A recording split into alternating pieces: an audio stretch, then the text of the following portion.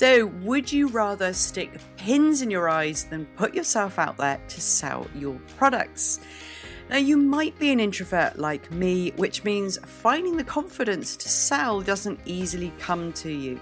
Or you might find that the thought of launching your programs or your products with huge fanfares energetically draining.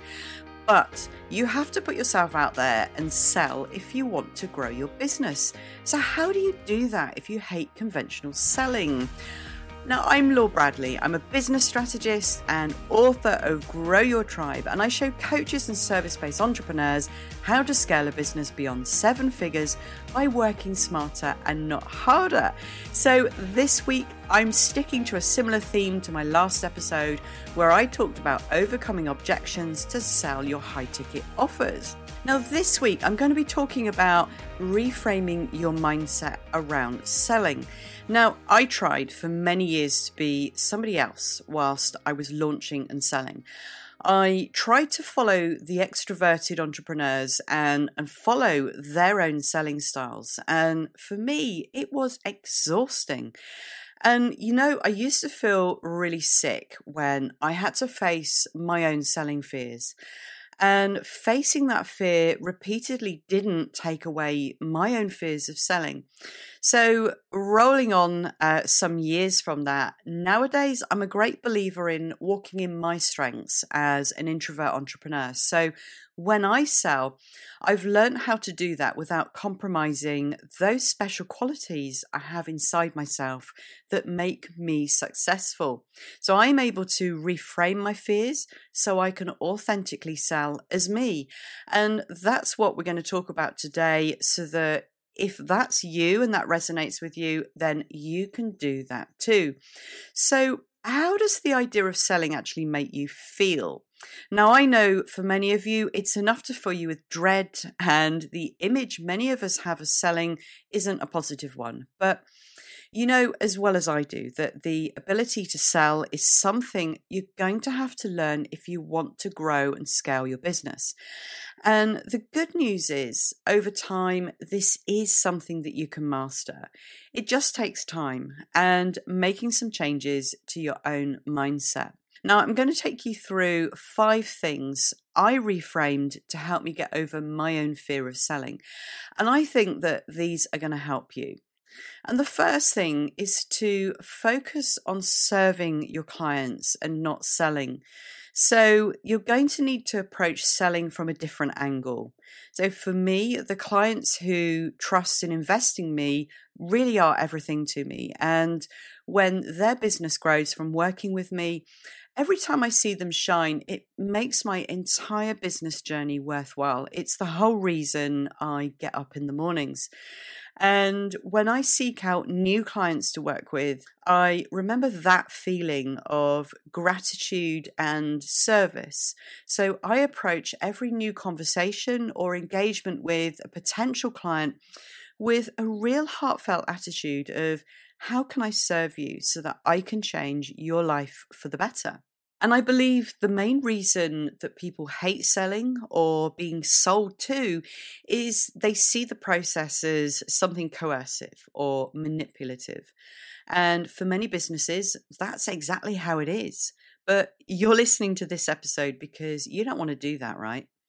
And I've discovered in my own experiences that there's really no need to try to forcefully convince someone to buy something. But if you have an offering that's actually helpful and solves a real problem or a need, and you're coming at this with the mindset of service, then there really is no manipulation involved. You're actually in a powerful position to sell without selling. So what you need to do is frame yourself to your potential clients as the go-to expert, and what your audience may be saying about you and your business and what you want them to know you for may not actually be the same thing. So have a think about that for a second. What your audience might be saying about you and what you want them to know you for may not be the same thing. So to sell without selling, it's important to get this spot on and to be known as the go-to expert in that thing that you do, and to align that with how your audience actually see you and perceive you.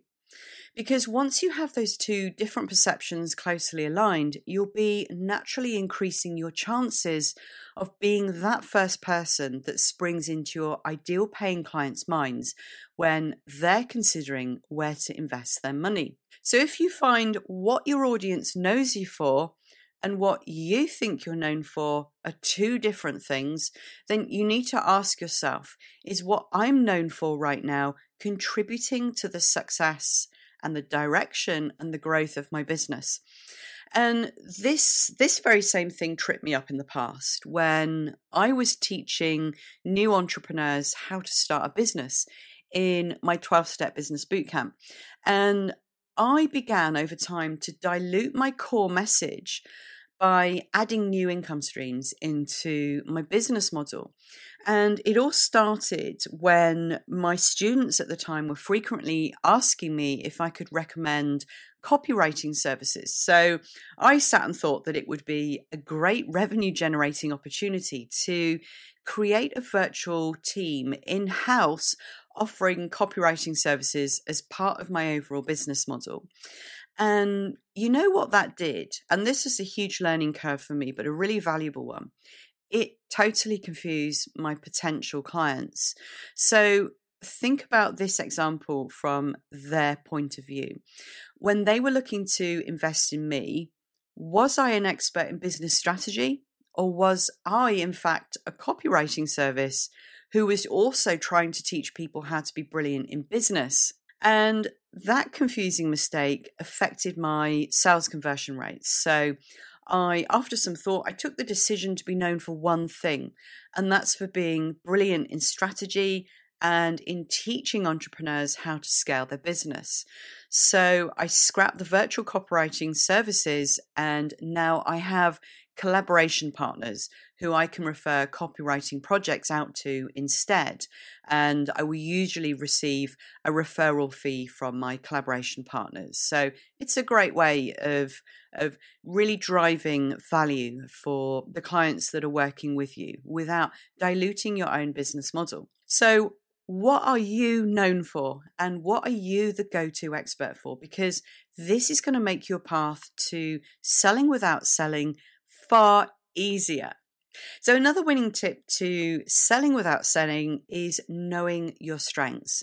Now, I'm not going to focus too much on strengths in this episode because I've already created another episode on tapping into your strengths, which you can find on my website. But when it comes to selling without selling, in my experience, it's always served me well to focus on where I'm strong, regardless of what my similar competitors are doing. So, for example, if you're an introvert mindset coach and you're like me and you want to run a mile at the idea of running an intensive live challenge for 5 days in order to sign people into your program, then don't do it. So remember, we tend to attract people around us who are like us. So if you're an introvert, it's highly likely that you'll be attracting introverts too, and vice versa if you're an extrovert. So instead, find a launch strategy that plays to your strengths and then double down on that. So don't try to be something or somebody that you're not. And when we work to our strengths, we naturally become more interesting to our audience. We're more confident, and that feeling of being strong plays a huge part in being successful selling without selling. And it's a really attractive quality for your audiences and to your potential clients. All right, so let's move on. Now, we've all been sold to by somebody who just won't shut the fuck up. And that leads me on to my next tip, and that's just listen to your prospective clients. And another reason we hate selling and being sold to is that it feels pushy and invasive. So that typical image that we all have of the salesperson is someone who's talking a mile a minute, and they're overwhelming their prospective client until they just give in and they buy. Now, what I found is if you want to be a confident seller, you need to be a good listener. You need to listen so that you can clearly articulate the problem back to your prospective client. And this is going to be easier for us introverts because we're naturally better listeners. And what you're trying to do here is to get into the hearts and minds of your potential client and really understand their needs and their wants. So I do have another episode which I think will help you to identify your ideal paying client over on my website. So I will also link that into the transcript. So don't forget my earlier tip. You need to be coming at the conversations with your potential clients from an angle of how you can serve them and actively listen. All right, so let's talk about building know, like, and trust. And when you combine know, like, and trust, then you build quite a special connection with your potential clients. And I dig deeper into the practical things that you can do to build know, like, and trust in the 80/20 Club Business Reboot. But here's a few pointers to get you started. So the first one is take time to work out what you can do to make it easier for people to get to know you. And then next, work out what people like about you. And all of those elements that you identify can be integrated into your personal brand and into your business brand. And lastly, do the same with trust. So what are you going to practically do to build that trust with your audience? So work out what you need to do. So these are practical things to list out to build that know, like, and trust. Because when you're the go-to person on your subject of expertise, you're serving and you're playing to your strengths, then what you're naturally going to do is build loyal followers who will ultimately become loyal clients. And it's so much easier to sell when you've built know, like, and trust. But remember, building know, like, and trust takes time and effort. It's not an immediate thing. So you need to put the work in for the results, but I honestly can tell you it's worth it. And lastly, build confidence in rejections. And I think one of the reasons many of us hate selling is the fear of putting ourselves out there and getting a rejection. And that's because of that one word, no. Now, I'll be honest, I get it. Rejection really hurts, right? And even when you know it's not really a rejection of you personally, it can still hurt when you've gone to great lengths to explain your offerings on a discovery call, and then your potential client gives you a big fat no on the call. And I do have another episode where I talk about my tips to overcome sales objections in it. And I talk about how you can reduce the likelihood of getting a no in the first place. So if you're struggling with that, do head on over there and check that out. Now, there are many things that you can do to build up confidence. And in my experience, confidence grows through building knowledge, through being prepared, and from life experiences. You're not going to like this, but the more no's you actually hear, the less it affects you. But the good news is you can also build your confidence by understanding your offering and how it genuinely helps your ideal paying client. So if you know the value and the transformational benefits of your offering, then you can better communicate this to potential clients and you'll grow your business by selling without selling. So have a great rest of day, everyone, and I look forward to seeing you next time.